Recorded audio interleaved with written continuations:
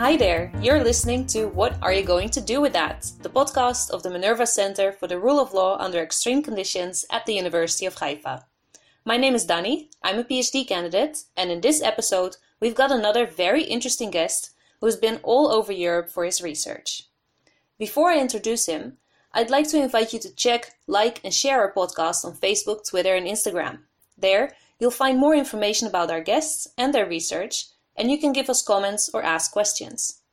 You can find us by searching for What to Do With That or with the @ What to Do With That, where the 2 is spelled with the number 2.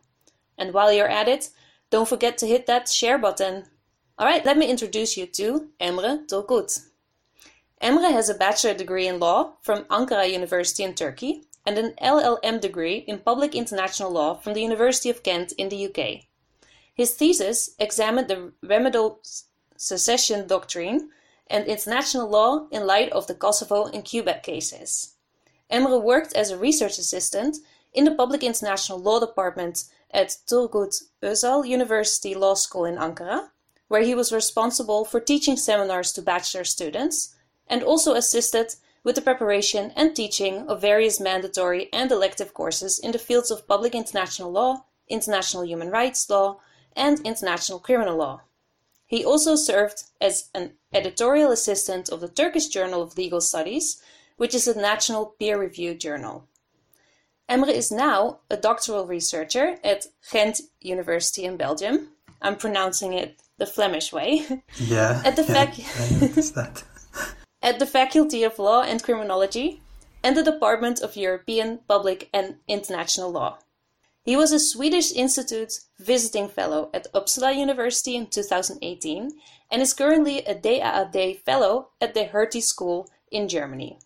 His PhD research concerns the compatibility of the Turkish derogation measures adopted in the aftermath of the attempted military coup in 2016 with international human rights law and uses the Turkish case as a springboard to critically address the fallacies of the contemporary derogation regime. Emre's research has been funded by the Swedish Institute, the Raoul Wallenberg Institute of Human Rights and Humanitarian Law, also in Sweden, Ghent University, the DAAD, and also by the Minerva Center here in Haifa. His research covers a variety of fields within the domain of public international law and international human rights law, including derogation from human rights, state of emergency, human rights in the fight against terrorism, self-determination, and remedial secession doctrine. His work has been published in journals such as Security and Human Rights, and he's written a chapter in the book Dueling for Supremacy, International Law versus National Fundamental Principles by Cambridge University Press. So, welcome, Emre. I'm very glad to have you here on our show today. Thank you, Danny. Thanks for having me. You're welcome. I already mentioned that the Minerva Center has helped financing your research, but I would like you to explain how and when you got to us. In fact, the first time that I, got in touch with Minerva Center was back in 2018 when I, attended this workshop, Young Researchers Workshop in Minerva.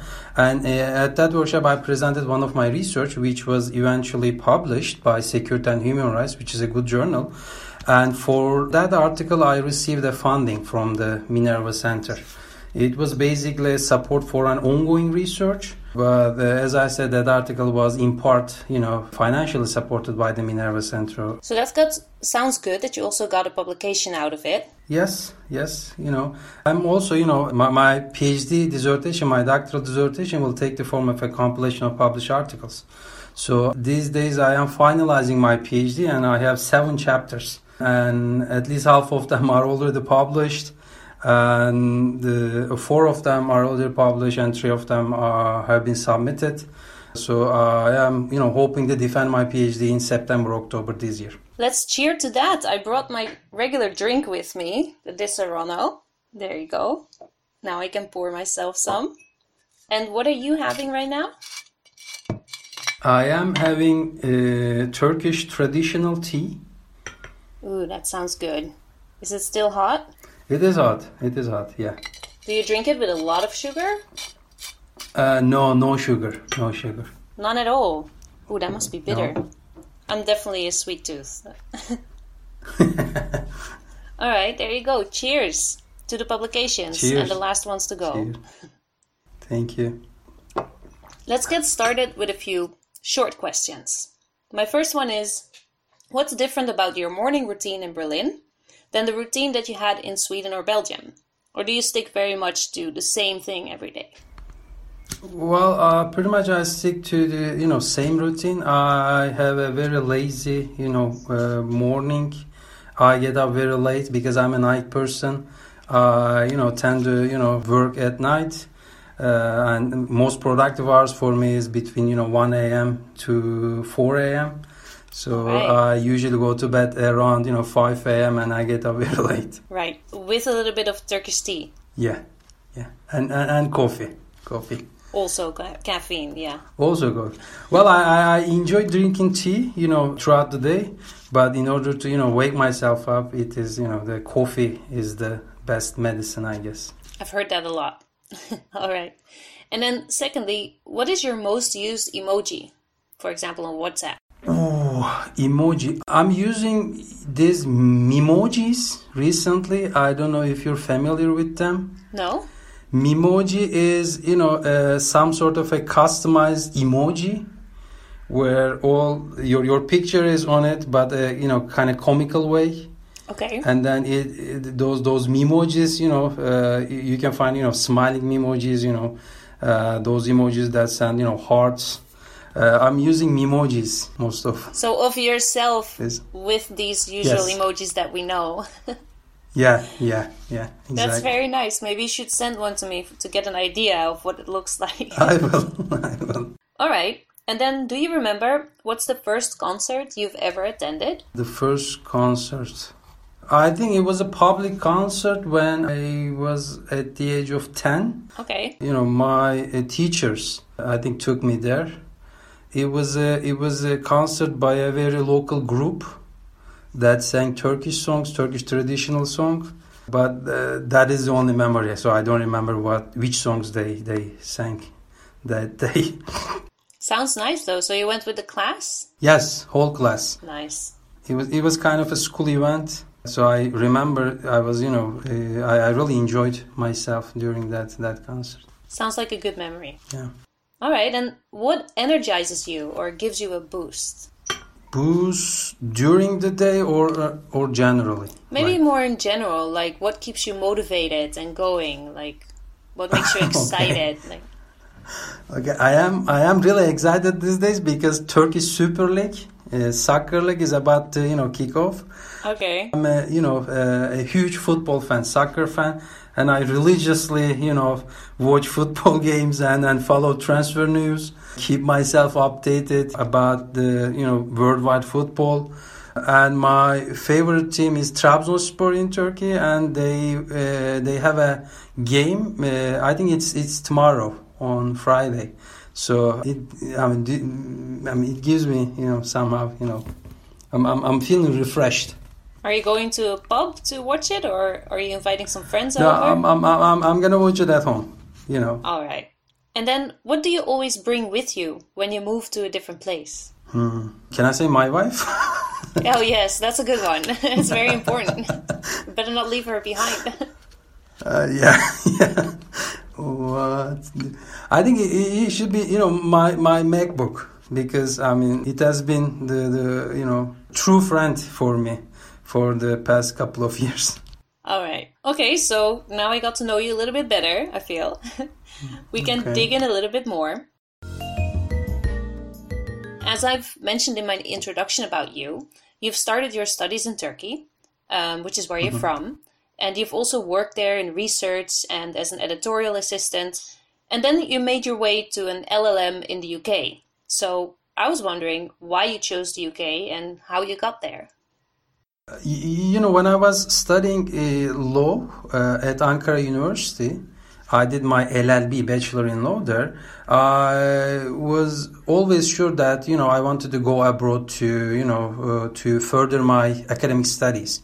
Because, since my childhood, I had only one dream: study law and try to become an academic or a professor in law. And I knew that, studying abroad would broaden my knowledge in international, public international human rights so quite generally. And UK especially, back then I was sure that it was the best option for me to study an LLM. All right. So it was on your mind for a long time already, and then the UK was just the best option for you. Yes, exactly. But then what about the funding?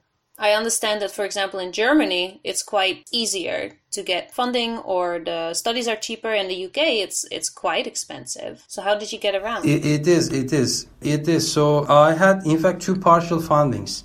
When I was finishing my bachelor, I applied to many schools. I get accepted from, my first targets. But eventually I decided to, go to Kent University because I had a partial funding there. And I also had a second partial funding from Turkey. And combining them both, I did pretty okay, I guess. And I also, for a few months, I had to take a side job, a mini job that greatly helped me to, cover the remaining tuition fee. What kind of job was that? It was a job at a local center where I taught Turkish to young children. Okay, so that helped you to get around. That helped me a lot. Yeah. Very good. And then your MA thesis really focused on the cases of Kosovo and Quebec, while your PhD dissertation now is more on Turkey in the aftermath of 2016's attempted military coup. So how come you switched topics, or do you think they're actually very similar? During my LLM years, I was always motivated by one thing, that I wanted my research to have some sort of a societal relevance. And my LLM thesis look at the question of the remedial cessation doctrine, which is part of the external self-determination in public international law. And in fact, when I first applied for PhD program in Ghent, my original PhD dissertation was taking a look at the Kurdish self-determination in Turkey. So I was hoping to integrate my LLM thesis into my PhD proposal. And then, by nature, this self-determination right is inherently political. And back in 2016, I saw that the Kurdish self-determination in Turkey hit a deadlock basically. So late 2016, we eventually decided to shift the focus from self-determination to Turkish post-coup derogation measures. All right, thank you for that. So you finished the LLM in the UK in 2015-16, around that time? So normally LLM programs is for 1 year in the UK. But after I submitted my LLM thesis, I went back to Turkey, started working as a research and teaching assistant at a private university in Turkey. And it took some time, some 6 months for me to actually get the degree. So I officially finished in 2015. And then you went straight into the PhD that was in Belgium. So how did you get to Belgium? So as I said, my original topic was, dealing with the Kurdish self-determination. And my supervisor here at Ghent, Professor Tom Royce, he has published a few pieces on the Kurdish self-determination, but from a different background, from use of force framework. And I got in touch with him, and he was very happy with the proposal. He accepted to supervise me, basically. And then we started, but as I said, late 2016, we eventually decided to, change the topic a bit.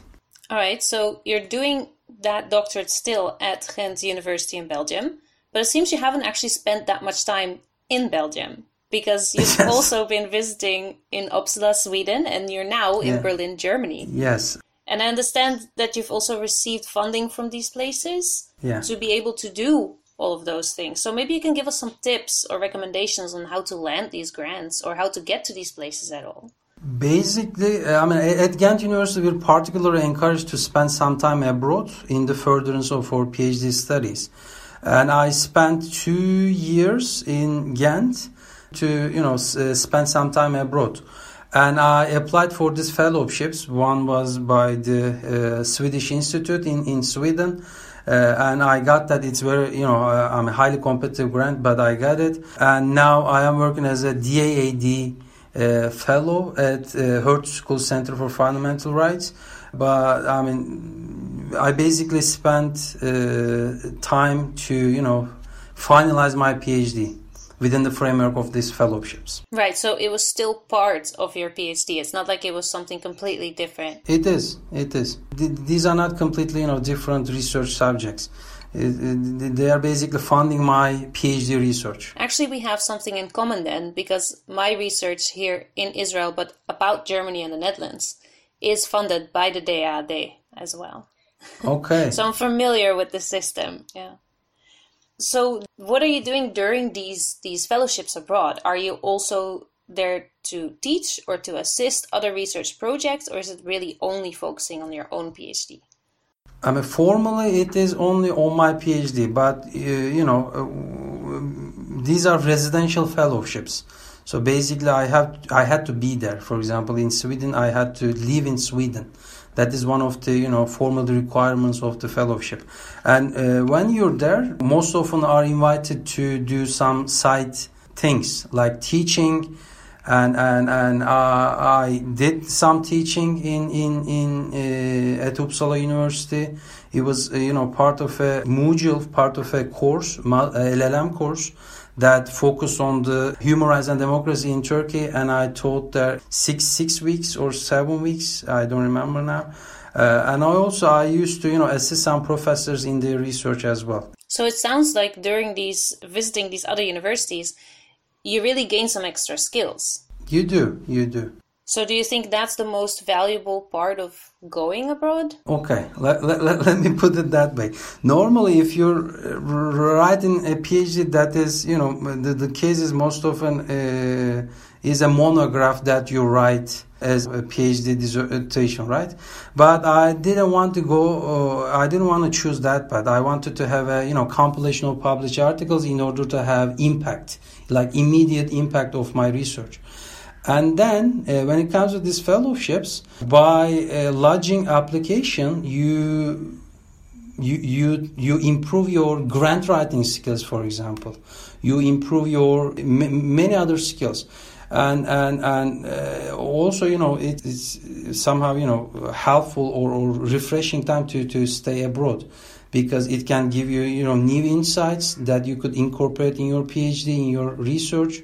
So I am regularly, in fact, asked by a number of international human rights organizations to give opinions on Turkey's, fight against terrorism, Turkey's emergency rule, and I do also regularly write op-eds, give interviews to national and international media outlets. This is something I got from my experience as visiting fellows at different universities and different contexts and different countries. So the most important thing for you, and the reason that you're actually doing the research, is to have that impact. Yes, exactly. That's great. So I always wanted my research to have some sort of a societal relevance, and also I don't see myself in like 10-20 years where I hide in my ivory tower. I think civil society empowerment is something quite important for us. So we all want to have or research to have immediate impact on societal factors. So then I want to ask you if the impact is a big factor for the reason behind doing all of this, which is sometimes also very difficult, is why you're doing it outside of Turkey. Okay. So, I mean, as I said, again, I will repeat it, but I always wanted my research to have some sort of a societal impact. And that is, that is what I studied, right? Public international. I was hoping to, take a look at Kurdish self-determination, and then we, shifted the question to Turkish derogation measures. Basically, what I do deals with human right, the state of human rights in Turkey. And if I was in Turkey, I wouldn't have done my research. I wouldn't have published articles, op-eds, because the political regime in Turkey is not that tolerant. So Whenever you write something, you're basically targeted as an academic. So in Turkey, especially with the establishment of this presidential system, which is organized around vast powers of the president, the new system eradicated all key checks and balances, and the freedoms, especially academic freedom, at its worst state. So studying abroad or settling down abroad eventually was the way to go for me. All right. Would you ever consider, or have you thought of going back at some point? Well, if things get better in Turkey, yes, because that is where I was born and raised. That is my, country, basically. So I would want to go back to Turkey. And that's what the impact is all about, right? To make the world a little bit of a better place so that you can go back to that.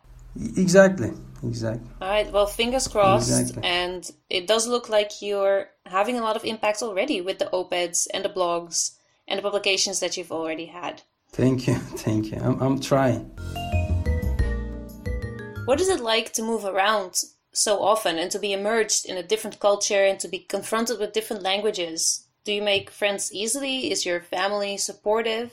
Yes, I'm living with my wife, and she's very supportive of my academic journeys. And we do speak English at university when we're teaching and researching, and we don't have to learn the local or the national domestic language. And at university, we have I had especially a beautiful academic environment where everyone was so supportive. And it was the case in Sweden, and it's now the case in Berlin. But if I compare my experiences, I think we're fitting in better in Berlin because there is a huge, Turkish community. We can, eat delicious Turkish foods, kebabs. It wasn't that easy in Sweden. Is it like back in Turkey, the food? The food is, and in some restaurants it's even better. Wow, okay. So you're in the second best place then? Oh, yes. Great.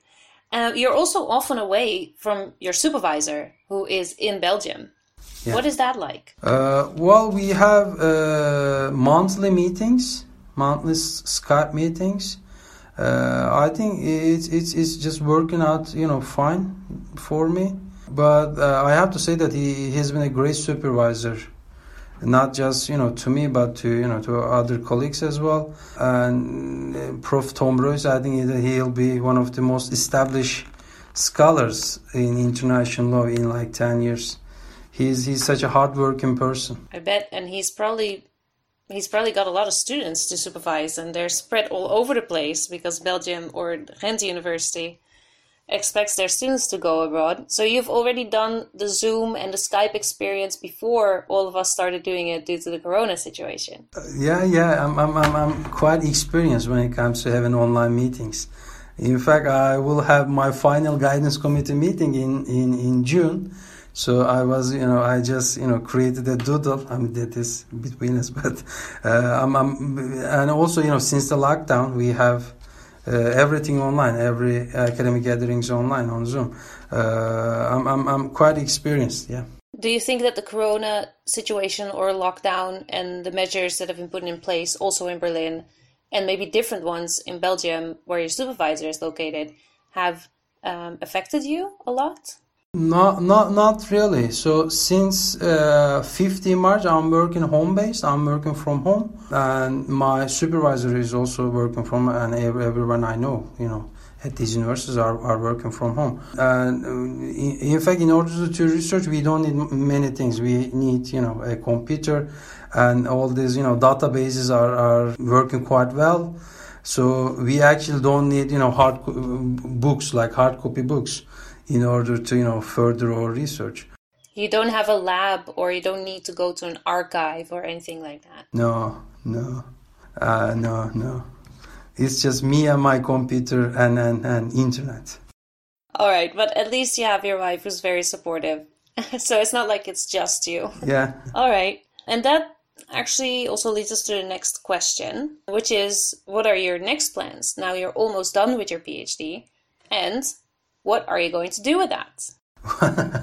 What am I going to do with that? I think I like to stay in academia if it's possible, and I want to do more research. So in fact, these days I'm applying for postdoc positions. That is where I see myself in the next 5 years, 3-5 years, I guess. I like to do more research. All right, so you're going to apply for a postdoc. Is this going to stay in the same topic and field, or are you thinking about something else? I mean, I haven't given much thought about it, but one easy option would be to, incorporate my PhD research into the impact of COVID, from a constitutional and human rights perspective. But I will see in the next, months. When will you finish exactly with your PhD, or what is the plan? So I am finalizing these days, and all chapters of my PhD are completed, and I will try to draft the introduction and conclusion by late July, which would enable us to schedule the public and private defenses in the course of early September, mid-October. I think by mid-October I will become a doctor. All right, that would be very awesome. Fingers crossed. Yes. And you worked hard enough for it, and long enough, I suppose. So, staying in academia, that's the big plan. That's the best case scenario. But I hope it's okay if I ask a bit of a mean question, which is, what if you don't get it? Okay. Well, I mean, I could make a very radical decision if I don't land the postdoc fellowship. Maybe I might consider opening up a restaurant, because that is the second dream job for me, become a chef. What kind of restaurant? Well, I in fact thought about the name of the restaurant. It'll be Good Food, Good Mood. I like that. Where I will serve. I mean, it won't be a traditional Turkish restaurant, but some sort of a eclectical, where I do serve dishes that I like the most from world cuisine. And I don't have a favorite chef, but I do follow the way that Gordon Ramsay cooks, for example. Right. He's a British chef, and yeah, maybe he will be like my mentor, like virtual mentor. And I may become a chef. I may open up a restaurant.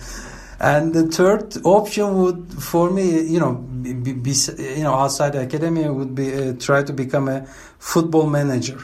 Okay. That could be. I think there's a bigger chance in opening a restaurant than that necessarily, right? Maybe. I'll see. It's a passion, but it's only on number 3, and maybe number 1 will really be it. Well, I think I have a publication record now, because that is one of the beauties when you're writing a compilation of published articles, because you have a solid publication record, and that kind of a record is quite helpful if you want to land on a postdoc fellowship.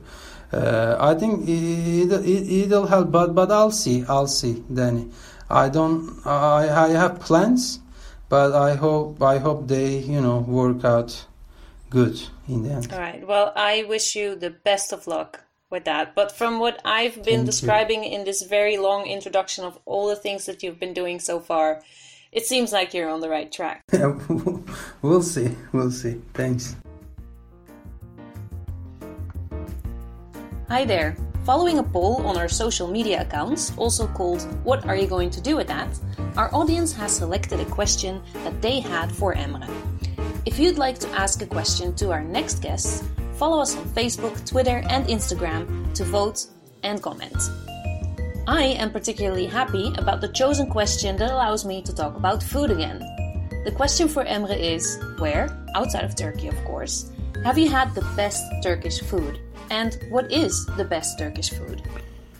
Well, Danny, I am also happy that the food question got the most votes because I am really, really passionate about food. I like both to cook and to eat. I always explore new cuisines and try new recipes. In fact, I have a bucket list of the restaurants I like to try around the world, and that list is growing longer every year. I have, of course, managed to cross some spots off that list, but someday I really want to travel the globe, searching only for the finest foods and over-the-top culinary experiences. I should also note that I don't have a single favorite cuisine. I, of course, love Turkish food, or Anatolian food, that's how I like to call it, because it is a very diverse cuisine. But when it comes to the freshness of the products, no other cuisine can beat Italian cuisine. I also really like Mexican food and Japanese food because in their food much is about their indigenous culture and traditions. As regards to the question, I think I have had the best Turkish food outside Turkey. In Berlin, Germany, where I currently live, Turkish people in Berlin are the largest community outside Turkey, so it is not surprising that there is an amazing amount of quality Turkish restaurants here. There is absolutely something for everybody. If you want to have small takeaways like döner and kebab, you will have plenty of options. You can also find some really fancy high-end restaurants that really stick to traditions. And what is the best Turkish food? Again, the word best is so subjective, but my preferred Turkish food is all kinds of stuffed dishes. I particularly like sarma from my hometown, Izmir. That is a dish of cooked grapevine leaves wrapped around a variety of fillings like rice and mincemeat. Right, so let me finish up with some more short questions. And here the first one is, what was the most significant conference that you have been to? I think it was an invited talk where I presented one of my articles at Gothenburg University when I was working as a visiting fellow at Uppsala University. And it was, as I said, it was an invited talk, and you already feel like special. You're feeling that your research is already having an impact on other people. And I was invited to that talk, to give that talk, as soon as my article was published, and which was another good thing for me, and I received such a great feedback on a published article, and people were so attentive and asked many questions. I felt like I was the star in that room. Wonderful. So that was a pretty great experience for me. All right. I've already learned from our talk that you've received a few scholarships or grants. Which one you think was hardest to get? The fellowship that I got in Sweden, the application was so difficult. In fact, it was like around 100-page long application. Wow! So I had to spend quite some time in order to prepare that application. I think it was hard, but eventually worked out fine. So you did well despite the fact that it was a bit difficult. Okay, and then what do you consider to be your most important contribution to your field? Okay. Okay. Again, I don't want to, overstate what I've accomplished, but I think my PhD will be the first in-depth examination of Turkey's emergency rule. The selection of case study is quite important because, as you would remember, in the aftermath of the attempted coup, Turkey declared a state of emergency. But that wasn't the first time that Turkey declared an emergency. Turkey has a rich experience when it comes to exceptional regimes in various forms, be it martial law or state of emergency. And back in 2016, the number of state derogations from human rights instruments were at all-time high. So it was Turkey was not the only country utilizing the power to derogate, but also in the aftermath of the Paris attacks, France declared state of emergency, Ukraine, declared state of emergency, and again it didn't proceed, but UK was planning to derogate in response to its armed conflict in Afghanistan. So the number of state derogations were really high back in 2016, and I chose the Turkish case study. Of course, there is this methodological reasons for that, because I'm a Turkish citizen and I can read the primary sources in Turkish, but also in view of the recent emergency practices, Turkish case stands out as the most extreme case study, and my PhD will be the first in that examination of that period. So I think it might be a contribution to the field. There you go. Definitely sounds like one. Maybe one last thing, because by their nature, these cases are exceptional. So for example, when France declares state of emergency, it's not the same thing as the Turkish case, because they have different historical backgrounds when it comes to state of emergencies, different state traditions, and this kind of in that case studies, I think that's all was lacking in the literature. So that is one of the important contributions that my PhD will have. Very interesting. All right, who has impressed you most with what they have accomplished? I think I would say Franz Kafka, because he has many amazing novels, but I particularly enjoyed The Trial because it explains a lot in terms of what's going on in Turkey or in authoritarian regimes. I'm sure you read that novel, but when I was reading it at high school, I remember being completely baffled by how his fictional character Joseph K gets arrested, how he gets arrested with no evidence and no explanation, how he was trapped in the hands of powerful yet almost invisible courts. And this is important because Turkey had it'll be a cliche about Turkey as such a Kafkaesque 2-year period in the aftermath of the attempted coup. I'm a fan of incorporating literature into my writings. Franz Kafka and his trial has been a point of reference for me, and I would say George Orwell. He reading his novel 1984 has been not just a good read, but has helped shaping my thoughts when it comes to government overreach, this mass surveillance and repression in societies.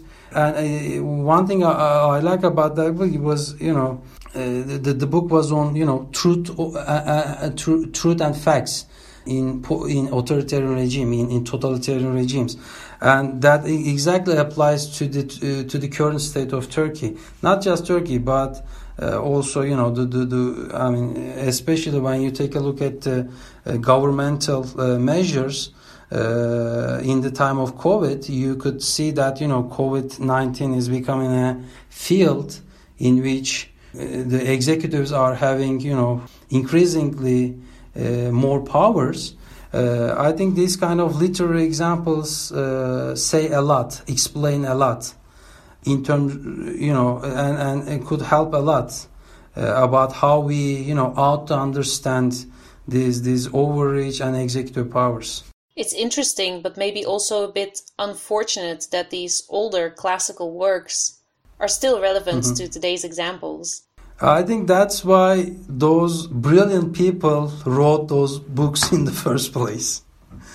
And that is for me, that is the definition of societal impact. Right. All right. Thank you very much for that. But then we get to the last question, and that is, how do you relax after a hard day of work? Okay. As I said, I'm finalizing my PhD, so these months have been particularly busy for me. And even as I, finish one thing, I have to get back to another, item on my agenda, right? So I usually, after finishing work, I usually, watch a movie with my wife. In fact, we're recently watching this TV series. It's called Space Force. I'm watching that right now with my partner. Really? I love it. Really? Did you like it or? I do. I like it a lot. It's kind of cute and it's funny. It's good. I like it. And I'm a huge fan of Steve Carell. Right. I really enjoyed his work in The Office. It is one of my favorite TV series till this day. And I mean, these days we watch that show. Very nice. And it's short. It's like only half-an-hour episodes, so it's too. Check the reviews on that TV series, and people are a bit harshly criticizing it because they say that the quality is not that good, but I really like the idea of it. So it's like Office. It's a workplace TV show that provides an in-depth. Like my PhD, an in-depth examination of the people there. How? Of course, it's some sort of a comical comedy, right. I would say. But it's a great show. It also has a lot of hints, right? It has a lot of hints to anything that's going on in our society at the moment, and that makes it more funny, even though maybe it's not necessarily funny, but just the way they put it is. Yeah. Nice. So another thing that we have in common. Yeah, Space Wars. All right. Well, thank you very much for joining us today, Emre, and also for sharing your interesting journey. And also a thank you to our audience. Keep coming back on Thursday for new episodes. And I also wanted to mention that I actually have a BA in Middle Eastern Studies from the Netherlands, where I'm originally from, which is why I can pronounce the Flemish accent. Yeah, I know that you're half Dutch, right? That's right. And there, during my BA, I interned in this place called the Turkey Institute. And there I wrote about the political, economic and cultural developments for a Dutch audience of what was happening in Turkey. And that was in, I think it was 2015, right when the elections, when the HDP came into the parliament and then the elections were annulled and they did them again over summer. Yeah, 7 June 2015 elections. Right. So it was a very interesting time for me, maybe one of the internships where I've learned most about a country in the Middle East. And since then, so much has changed, because then we had the re-elections, and then there was the coup that you're researching now. And so much has changed, so I can't wait for all your articles to be published so I can read them.